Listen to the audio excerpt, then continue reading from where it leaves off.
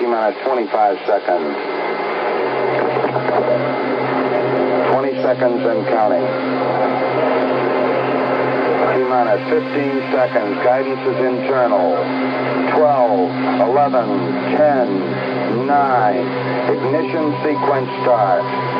6, 5, 4, 3, 2, 1, 0. All engine running. Liftoff. We have a liftoff. 32 minutes past the hour. Tower cleared. We got a roll program. And as Apollo 11 does its roll program, this podcast now does its roll program. The tape is rolling. Good morning, good afternoon, good evening, wherever you are in the world.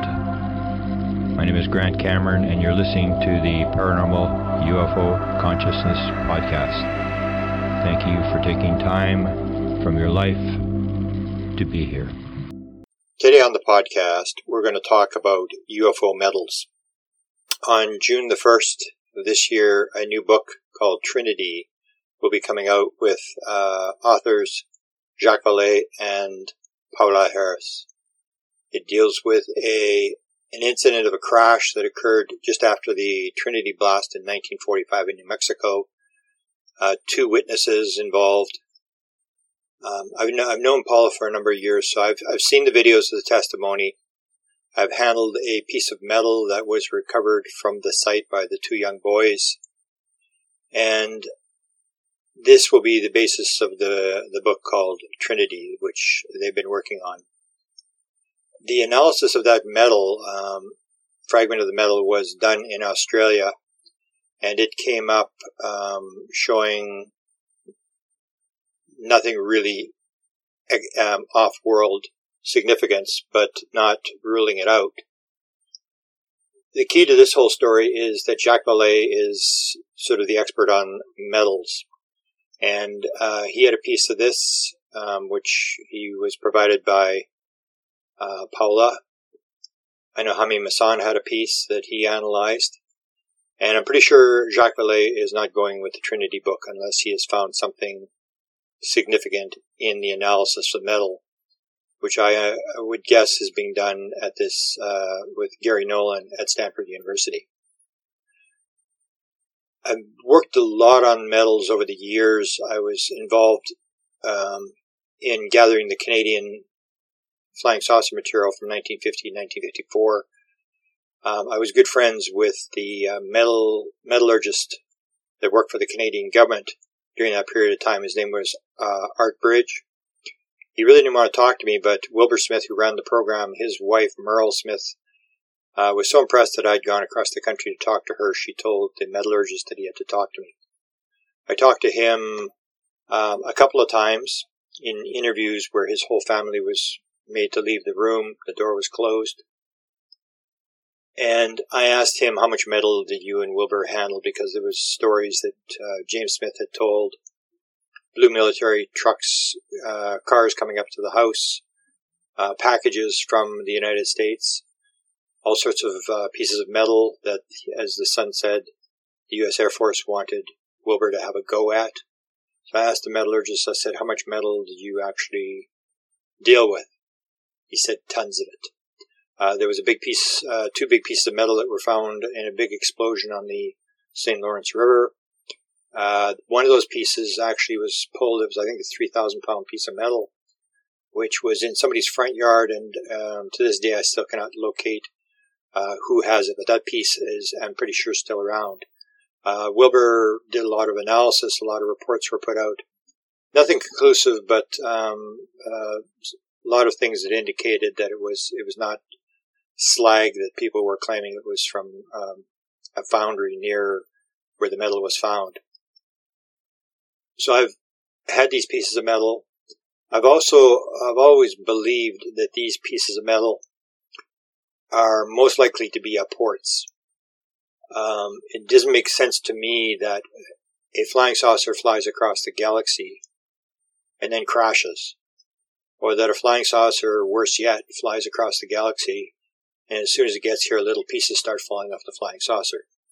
We see stuff like UFO technology at the Nimitz site, where the UFO drops from 80,000 feet down to sea level in 7/8 of a second. It seems strange to me that that kind of technology would suddenly have little pieces falling off. Or where you can take a piece of metal, the Roswell piece of metal that was rumored to be recovered and analyzed, that they had shot bullets at it. They had tried to dent it with a sledgehammer. They tried to burn it. They tried to cut it. They couldn't do anything to damage this metal. And yet the idea is that the UFO is flying through New Mexico and it gets hit by lightning or runs into radar and hits the ground and breaks into millions of little pieces, like dropping a wine glass from the 5th floor of a balcony. So I believe that they may be dropping this material.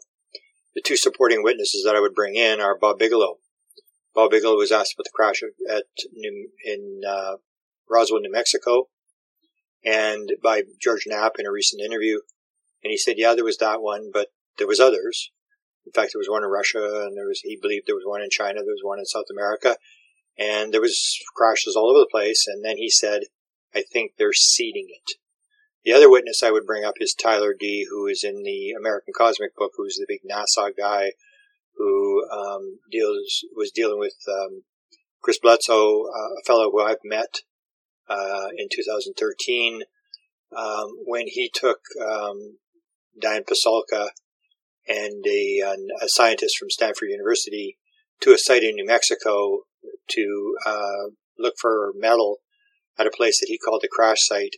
The reference they were giving, and I talked to Ryan about this, whether Tyler actually used the term, and he said, yeah, Tyler had used it, and that was that they were calling this the gifting field. I actually have a piece of metal from the gifting field, because it was my friend Mark Olson here in Winnipeg who actually notified Tyler D. there was going to be a dig at the field, and Tyler went along for the dig, and then he got very interested in it, and Mark went back to his normal life. So there's a lot of this metal around. You had the Canadian pieces. Chris Bledsoe has had a number of pieces that he has showed me. One of the pieces came off. It was dripping off of an orb that he said was 11 feet off the ground. It was flying along the driveway, dripping this metal. They gathered all the metal together, and that was one piece. There was a piece that looked like a honeycomb that was sort of melted, which again makes you wonder, I mean, if they come across the galaxy, how come it sort of collapses and sort of melts as soon as it runs into any sort of crash or interference here on Earth. The other piece that I had seen was at Stanton Friedman's collection. Stanton had received a piece, someone had offered him a piece of the Roswell metal, and in the collection there's actually a little baggie with a piece of metal and a handwritten note that said, Stanton, here's the piece of metal from Roswell that I promised you. I immediately notified the archivist to put that thing under lock and key, that thing would walk if they allowed it. So that one may never be analyzed, but I do have it. I've showed it on Facebook, and I've talked about it a number of times, this piece that's at the Stanton Friedman collection, and I'm sure Stan had also has other pieces of metals that were offered to him, but right now that's the one we found in the collection. As I said, I have two pieces. Desta Barnaby and I actually found a piece in the James McDonald collection at the University of Arizona when we were there. It was actually Desta that found it right at the end of the day. And what it was a piece that had been discovered. It came out of the sky like a meteorite, 1939 in Illinois. The farmer saw it coming down. It dug itself like a spike. It looks like a spike with a sort of a bubbly top on the top of it into the garden. It was red hot. He had to wait for it to cool down. He then took a knife and he dug it out of the garden, and he held it till 1967. He gave it to his daughter, who was in Tucson, Arizona. And that was a time when NASA was sending people to the moon, and they had a lab in Tucson, and she took the metal to the lab in Tucson, the NASA lab, and they determined that it was 99% pure nickel, that there was nothing in the sky flying at that time that was using any sort of metal at that purity. It had a copper core on the inside of it that they discovered only when they sent it for an analysis and cut the end off it, and discovered it had this copper core in the middle of it. So that piece, we don't really know where it is. We've got the photographs of it. We've got the analysis of it. The American Nickel Company looked at it. said we can't really help you. We can't really identify any more than what you've discovered.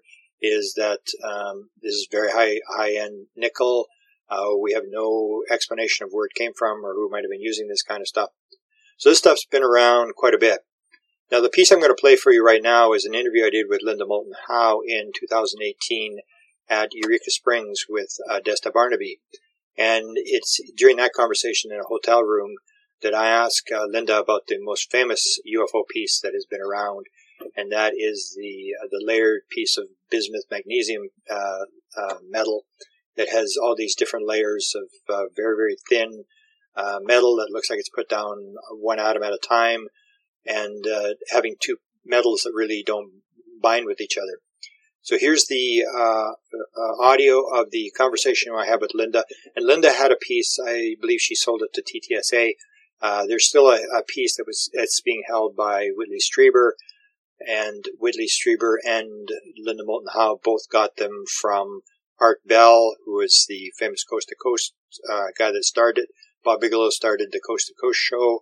Art Bell was the first host, and he received this from somebody who claimed that his grandfather or his father had gotten it off the bottom of the Roswell crash, and it's still a very mysterious piece of metal. Most people will have seen it, but here's Linda Moulton Howe talking about the bismuth magnesium piece that she got from Art Bell.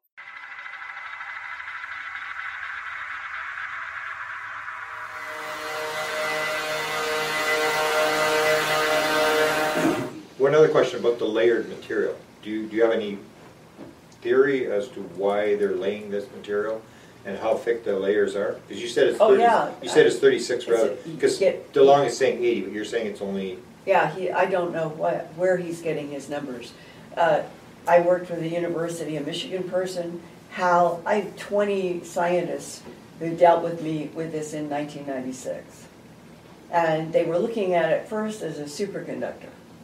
But the measurements and everything's in my book and at Earth Files, and it's all there. You can read all the photographs and everything yourself. 1 to 4 microns. This is very key. 1 to 4 microns. The bismuth is so pure that when I took it to the ion microprobe at the Carnegie Institute in Washington, D.C., and I write about this in the book, Glimpses, Volume 2. Eric Howry was the ion microprobe guy, and he spent an hour or so just examining the bismuth layers, 1 to 4 microns, at the atomic level, looking for lead, because on a periodic table, bismuth and lead are right next to each other. And he had never, ever, at the Carnegie Institute, having an ion microprobe, that they could look at magnesium and bismuth and a lot of things. You have to have a very specific ion microprobe for this. He'd never seen bismuth so pure that there were no lead molecules. So that was part of this report. It was pure bismuth, 1 to 4 microns. It was, let's see, 1996. I still have the Scientific American.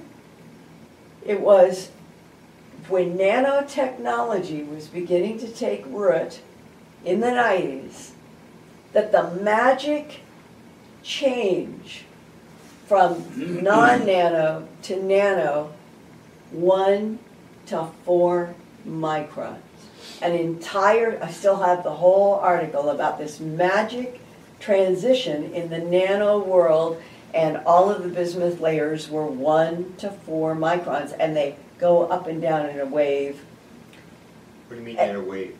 They actually have, and we've investigated this, and Hal, the first time he had it, was maybe what we've got is something that it was made to resonate with a very specific magnetic field that could be either static or dynamic, and that's what Hal first investigated. That would turn this into a lifting body. That was the first hypothesis, completely different from what I talked about from the physicists. And when the magnesium zinc was 100 to 200 microns. The same waviness is in all. When you look at all, and 36 layers, that was the average. 36 layers, some 26, and built-in tapers. The 6 pieces that Art got, because I've seen and held one of them total, no cut from it, about the size of the palm of my hand, the uncut one, and only about the 36 layers are probably a little less than 1/4 of an inch, but they're built-in tapers. And that security guard who was working on this, that the grandson sent all this stuff, said that they were fitted or scaled together. He said the bottom of the craft. The physicist said, no, it isn't just the bottom, it's the whole craft. The other thing, too, is the grandfather wrote in the diary that he was standing as a security guard around one of the wedge shapes. These are definitely wedge-shaped, plan form. And that the bottom only, which may have been why some people thought this was only from the bottom, and he may have too, it glowed, and it glowed light. And they measured it at the time at the security. They said it glowed for 3 hours. Well, the physicist has answers about now what they understand, why this all works. But he said, we can't make this, Linda. He said, I don't care who you're dealing with. I don't care who Jacques Vallée is dealing with. He said, We don't have the technology. there's no way that humans are going to be able to produce this because, and he'll give all these reasons, and if we're dealing with something that has mono, we talk about mono gold, mono iridium, that has been specifically placed at an atomic level, and that is what makes the aluminum skin, it's the iridium in it, that is doing something with the outer skin, which has the bismuth magnesium in it, and that all of that together is what makes gravity go away. It's unbelievable. Is this created, do they think it's created in a weightless environment? Or can... I've heard that it has to be, I don't remember that the physicists stressed that, but I've heard that to layer it we down, could but, not but do we this. can't layer stuff like that. I don't even know where we would get mono iridium.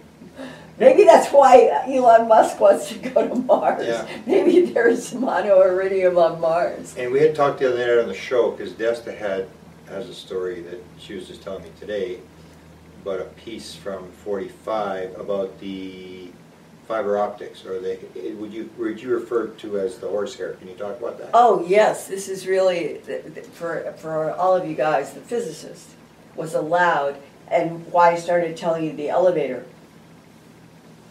Each of these things related to the physicist, he had to go to different levels, different places, and had to go through all this stuff. This is how he got to understand how they had absolute control on any entry by anybody anywhere into Area 51 where he went. And one of the elevator rides, he was given access to one of the craft that had the embedded 6 fingers, definitely 6 fingers, it's the Santilli film, and 6 toes, and the reason was he was studying one of the 6-fingered, those panels, and he had been allowed to look at inside the panels with a magnifier, and there were fiber optics. If you put your hand in like that, then think of the panel that the hands are going in, that where each of the fingers went, under a magnifier they could see a fiber optics. And then he was shown, he wasn't given access to the body. He said they still have the bodies. He was shown photographs, and they were able to show fiber optics coming out of the ends of each of the 6 fingers. And I said, well, wouldn't that mean that those six-fingered beings then were androids? If they have fiber optics running through them and coming out the fingers to interface with the panels. And he said, I know what you're asking, but I don't know how to answer that question. Because we might end up being cyborgs ourselves with fiber optic applications, which a Homo sapien added to become a cyborg is different from being a pure android. So this is very interesting, though, that they found and were able to match exactly the joints at the tips of the fingers between the panels and the biological creatures. And obviously they're controlling everything with their mind.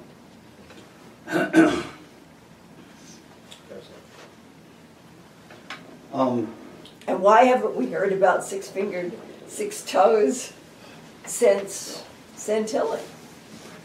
Yeah, it's much rarer than Yeah. the four fingers. And then the in Genesis, they talk about six-fingered Nordics. giants. Wasn't there a Nordic class that was supposedly have it? 6 fingers, 6 toes. I don't remember that. This is so complicated. That's this week's episode of the Paranormal UFO Consciousness Podcast. I'm your host, Grant Cameron, hoping that you will join me for upcoming episodes. Links to my YouTube interviews, books, and my Facebook sites are in the show notes. If you love the podcast or learned something valuable, we'd love for you to subscribe, rate, or give a review on today's episode. If you would like a certain paranormal subject dealt with in the future, please let us know. Until next time, watch this space, and thank you so much for listening.